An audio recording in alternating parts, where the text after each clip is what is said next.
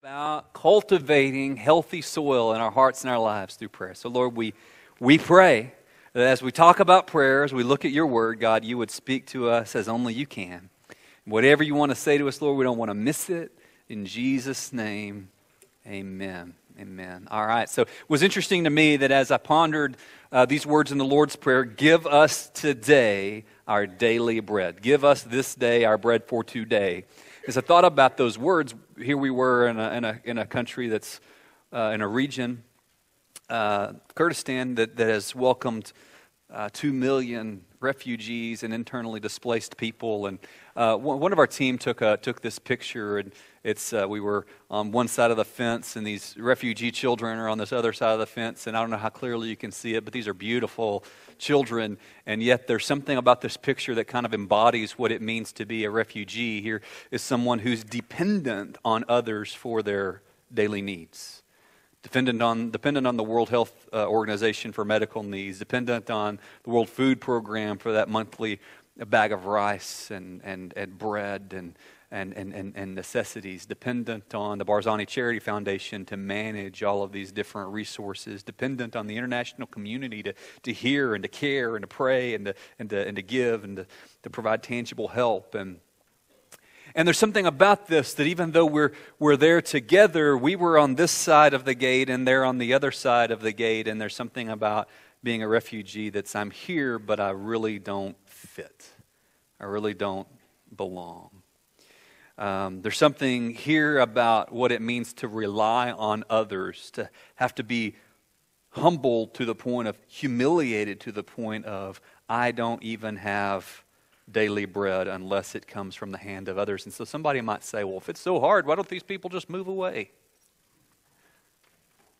If ISIS came through and destroyed our entire way of life, raped our women, killed our men, tortured our children, burned our identification cards, and then after they were finally defeated, but everything's still destroyed, and then they get replaced by a group even worse than them, it would be difficult to go home. What would we go home to? What would we do? It's not as simple as all of that. And so these are people that feel stuck. We don't fit here. We can't go back there. What do we do? In the meantime, we're reliant on others. It just reminds me of Israel wandering through the wilderness all those 40 years, just depending on the hand of God, depending on manna from the sky. Reminds me of Jesus, who voluntarily stepped out of his homeland into our homeland. And remember baby Jesus, he was presented these gifts by the wise men. Cody was sharing about the 3 wise men with some of our hosts. We were in a meeting with some important people, and he was sharing about some people think these 3 wise men were Kurdish people, and they thought he said 3 wild men. And so we had this interesting conversation, and we're like, no, we're the 3 wild men. We're talking about wise men, you know. But these wise men, these magi, brought these gifts of gold, frankincense, and myrrh to Jesus. And those gifts allowed when God said go, when God said move, when God said to Jesus, hey, Herod wants to kill you, his family was able to get up and pack up and flee and run. And they went and they took refuge in Egypt. Jesus was a refugee in another country. He was on the run from a government that wanted to kill him. And something about us in the West, it really makes a lot of us mad when we hear that Jesus was a brown-skinned refugee. I don't know why that is. What's up with that? But it angers some of us. We don't like to talk about that. And yet that's a reality. And he chose that. He voluntarily chose to be a wanderer in our world, in a world where he knew he would be killed. He chose to come to a place and into a situation where the government would try to kill him, and he would spend part of his growing up years as a refugee. He chose that. None of the people in this picture said, you know what, I think it'd be really awesome if I could be a refugee. I would really like for that. And these people didn't choose that. You wouldn't choose that. One day we may have that opportunity to see what it's like to live or die based on the kindness and compassion of others. But for today, that's not our reality. It's their reality. And Jesus chose, in saving you and me, to voluntarily become a refugee. And so while we sat in a tent and people are pouring out their stories, I was a shepherd, I had a store, we lost everything, we traded our car for a sack of flour, I could not relate. And yet, what small comfort I was able to grab was that somehow Jesus does understand this. Somehow Jesus has lived this. We cultivate healthy soil as we trust God for our daily bread and as we trust God with our daily bread. So some of us was like, I don't know where my bread's going to come from. And some of us, we've got it. We're just not trusting God with it. We cultivate healthy soil in our lives as we trust God for our daily bread and as we trust God with our daily bread. And we're going to see that Jesus teaches us to pray, give us today our daily bread. And that's the way that we trust God for our daily bread. And we cultivate healthy soil as we do that. We cultivate healthy soil as we trust God by sharing our bread with other people. So remember, Jesus taught us the Lord's Prayer in Matthew 6. He says, we start out, our Father who is in heaven, hallowed be your name. Let your kingdom come, your will be done on earth as it is in heaven. And then he gets to this very personal request, give us today the bread we need today. And the first thing I think we can see here is that God cares about your daily needs. Sometimes we think that, maybe we need to be more spiritual than that. We shouldn't care about our daily needs. But you know what? It's hard to hear the message of Jesus with our ears if our stomachs are empty. This is the reason that Jesus fed hungry people. This is the reason that Jesus fed the 5,000. Because it's hard to hear the gospel message with our ears if we can't hear over the roar of our empty stomachs. There's the reason that Jesus met people's tangible needs, and feeding people and healing people was because meeting those tangible needs is often an opportunity to meet the greatest need, the spiritual need, the need for Jesus Christ in a relationship with Him. N.T. Wright says the danger with prayer for bread, our daily bread, is that we just get there too soon. We tend to get there too quickly. If you're like me, we've got like a laundry list of things we want, and prayer for us just kind of consists of, God, I need this, I need this, I need this, and we forget that He's our Father. We forget that He's got a kingdom agenda. And when we begin with this, God, you're my Father, we begin with this sense of what are you up to, what are you wanting to do, that frames how we ask for bread and what kind of bread we ask for. And something Daniel Henderson says that this has helped me, is if you'll add a "so that" to what you ask God for. Maybe you got all the Mrs. Baird's bread you need in your pantry. Maybe your pantry's full, but maybe your daily bread need is a physical issue, a health issue. Maybe it's a broken relationship. Maybe it's a strain somewhere. Maybe it's a financial need. Whatever that material, everyday thing is, God cares about that. He cares about your daily needs. But sometimes we get just kind of too caught up in those daily needs. And so what's helped me is when I'm praying for a daily need, I'll say, Lord, help meet this need so that, and then fill in the blank. How is God meeting this need for you going to help His kingdom come and His will be done? Lord, help me find the money for this electric bill so that I can keep electricity on, so that I can continue to provide shelter for my family, so that we can offer hospitality to other people. Father, heal my marriage so that we can be an example of the glory and the goodness of the good news that Jesus Christ is Lord. And so God cares about our daily needs. Whew, that's a huge relief. He does. He cares.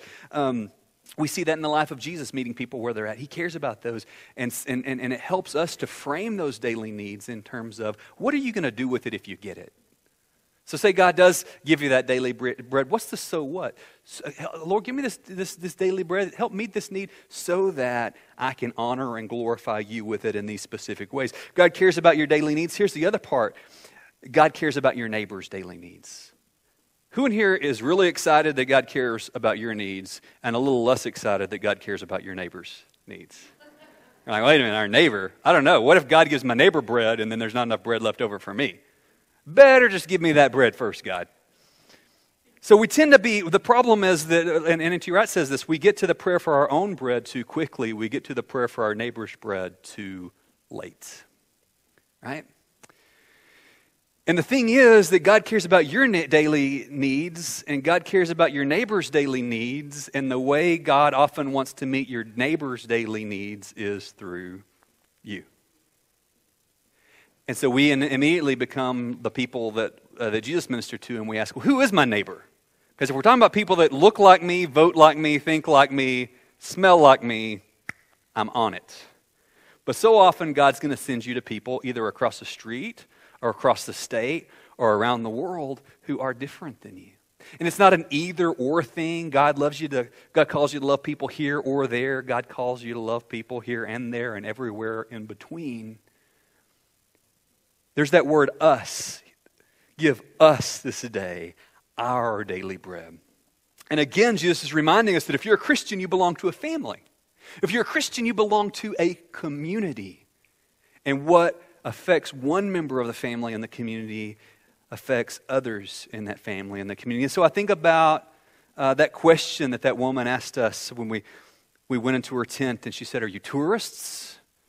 Or are you here to help?" And can I say that whether we go to Iraq or not, a lot of us Christians are living like we're tourists.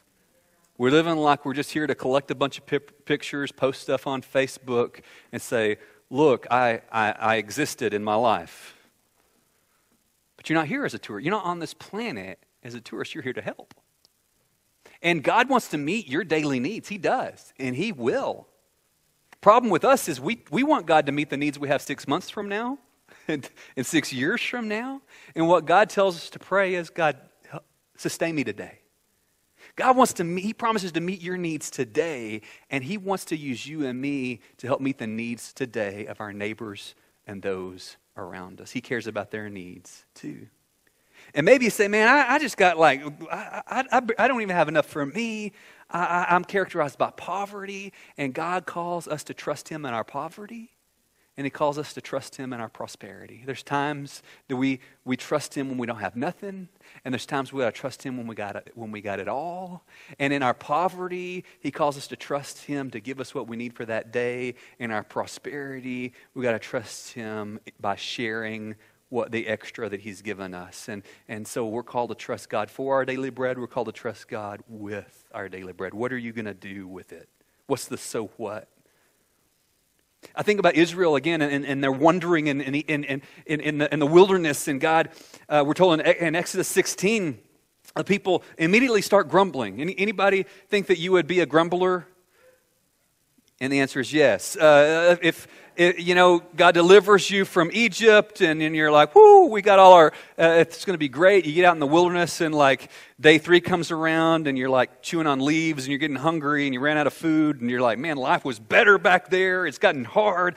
I thought following God meant everything was going to be perfect and easy all the time, right? This is even harder than it was then." And we start romanticizing Egypt and all that, and they start grumbling, and God hears their grumbling, He hears their griping, He hears their gossip, He hears all of it, and He says, "Okay, I'm going to provide you. I'm going to give you a bunch of quail to eat. I'm going to give you a bunch of birds to eat, and I'm going to rain bread from heaven for you." And this flaky bread that came raining down was called manna, because it means what is this stuff? And there was something about this manna, and that God told them clearly. It was like, gather what you need today, and then tomorrow gather what you need for that day. If you try to stockpile this stuff, if you try to hoard up this stuff, it's going to go bad. It's going to spoil. And everybody listened, right?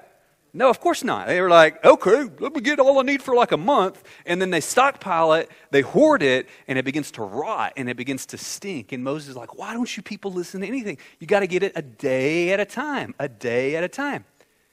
And so this was an attempt to teach the Israelites, trust God for today. Trust God for what you need today. And what if you found out that your child was like taking some of his sandwich every day at lunch and was like hoarding it back? And you found this little corner in his closet where there was like all this moldy bread and rotten lunch meat. And you're like, "What are you doing?" He's like, "Man, I just thought there might come a day when you didn't give me sandwiches anymore, and so I just needed to put..." Would you say like, "Man, I got to put this guy on a Dave Ramsey course. He really knows his financial stuff. Look at him saving. Wow." No, you would be heartbroken that your child thought that there might come a point that you didn't provide for them. If you sit a sandwich with your daughter to give to that child at school that doesn't have any food, and you go out there and you look and you find that she doesn't give it to the child in need, she shoves it in her pocket for later, you wouldn't say, wow, what a fine investment strategy she has. You would be heartbroken that your child isn't taking their abundance and giving it to someone else. And that's exactly what we do with our stuff. We say, well, I'm going to give to others. I'm going to help meet other people's needs as soon as I have enough. Anybody in here in this room feel like you got enough yet? You talk to a billionaire and they don't feel like they've got enough. Yeah, that's what God calls us to take what we have today and share it with those that don't have that. Share it with those that lack.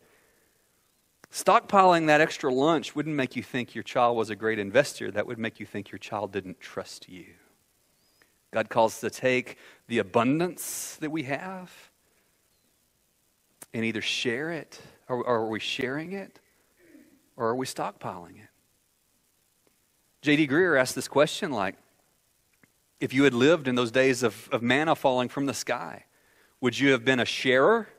Because if you gathered too much and it wouldn't last, there was something you could do with it. You could have given it to somebody else, right? If you lived then, would you have been a sharer or would you have been a stockpiler? And there's a way to know that, and that's, are you a sharer or are you a stockpiler today?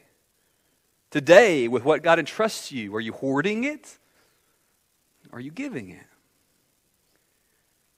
So daily bread, God cares about your needs. He cares about your neighbor's needs. And finally, thirdly, God has provided for our ultimate need in Jesus. Remember that Jesus, John chapter 6 tells this great story, one of several times where we see that Jesus gathers all these people. They get hungry. Their stomachs start growling. They get hangry. Anybody get hangry?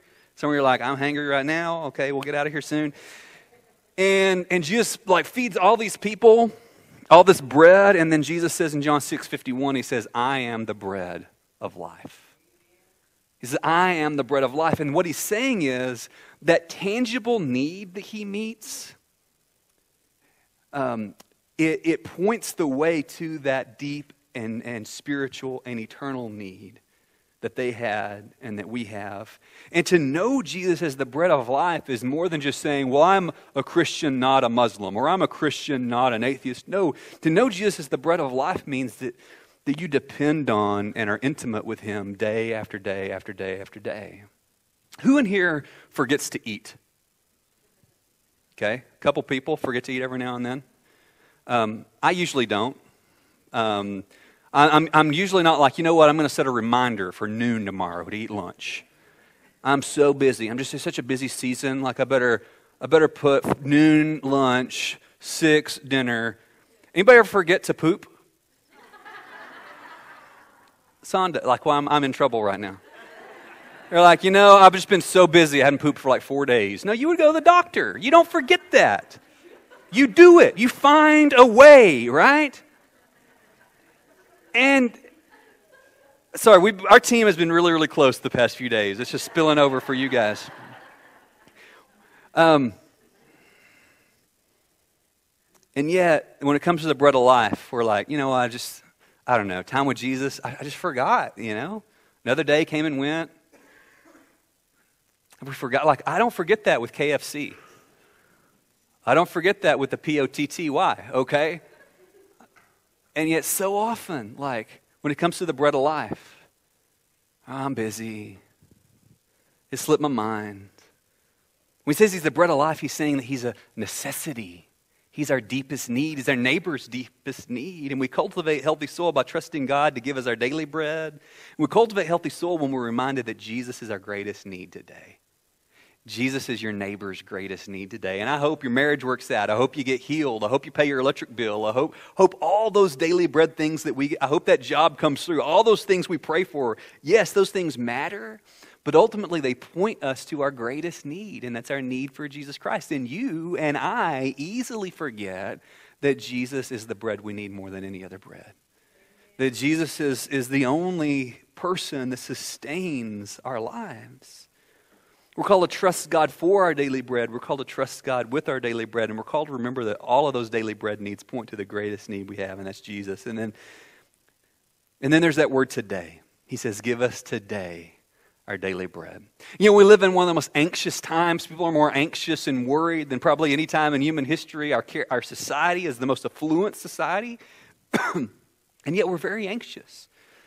And part of that is we have the ability to think so far in advance that that blessing of having, for most of us, we have the bread we need today, and that allows us to think about the bread we might need 6 months from now, and the bread we might need 6 years from now, and the bread we might need 20 years from now. And the thing is, when Jesus tells us, pray, give us today what we need today, is he's reminding us that today is really all we have. Yesterday's gone with the wind, right? Yesterday's gone. That's Tuesday's gone with the wind. Yesterday's gone. Tomorrow isn't promised, but we have today. And today is the today that you have.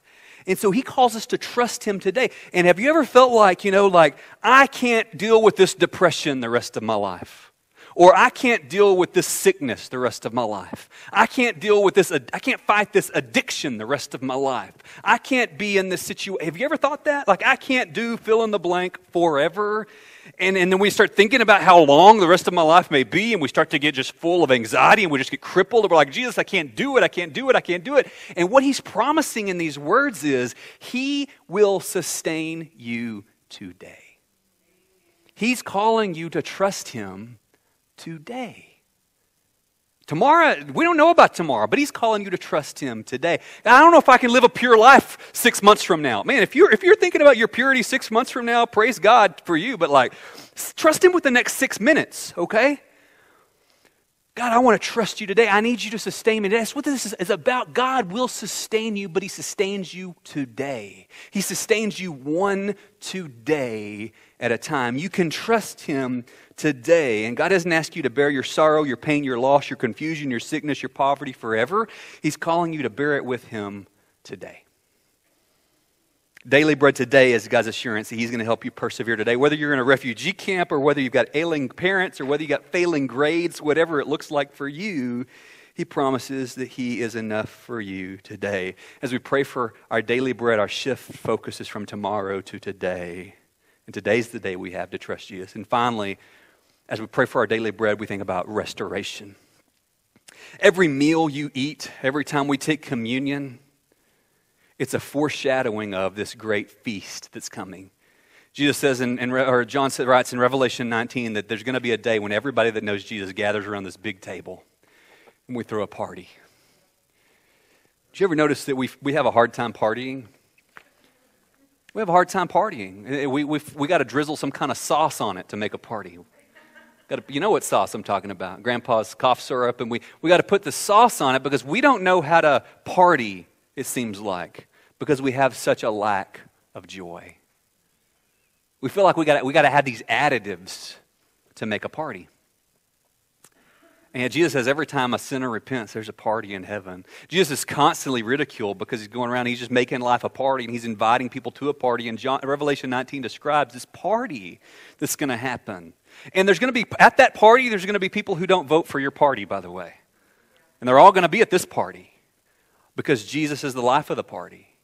And every time you eat a meal, every time you break bread, every time we have communion, it's a foretaste of that feast that's coming. And when we trust God for our bread today, we're trusting him because one day there's going to be that feast day, that party, where we all gather around him.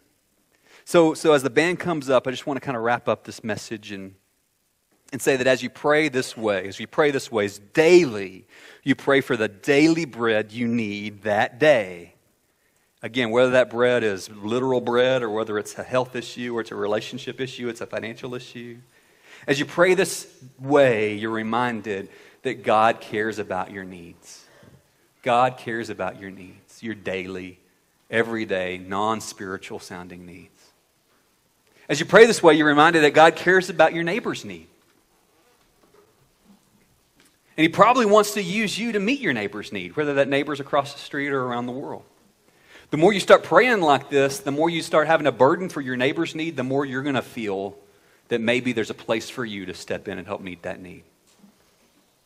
As you pray this way, you're reminded that you belong to a family, you belong to a community, you belong to something bigger than you. As you pray this way, you're reminded that God has met your greatest need already in Jesus Christ. And if he could do that, he could do anything. Amen.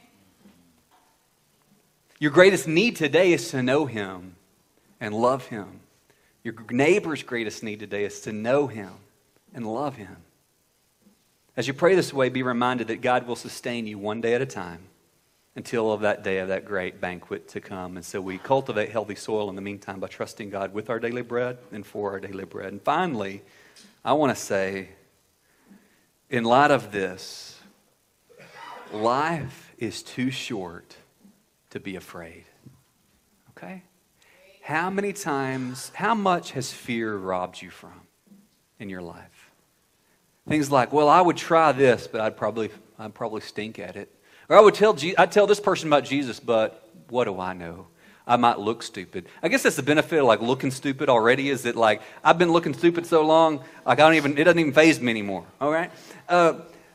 Like we have this crippling fear of risk.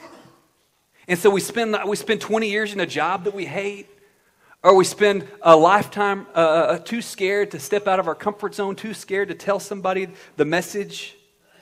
And God is good, but he ain't safe. And your safety is not his primary priority. That's an idol that we created. Why do we go ride on a roller coaster every now and then? Why do people pay all this money every year to go be scared? Because we have a need every now and then to be scared. You have a need to be afraid every now and then.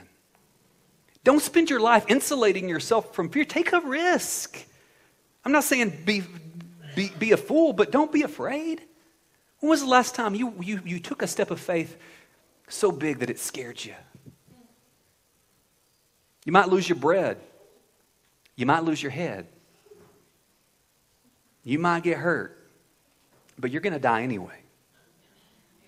There's going to come a point where you're dead. Are you going to live your life as a tourist? Or are you going to live your life as a helper? You're going to live your life like collecting pictures on Facebook, and at the end of it we say, hey, Caleb survived. He made it. Or are you going to live your life in such a way that it scares you every now and then? Make your life count. The only way you're going to make your life count is by trusting Jesus with today. And today's what you got. I don't know about tomorrow. What does it look like to trust Jesus with today? Let's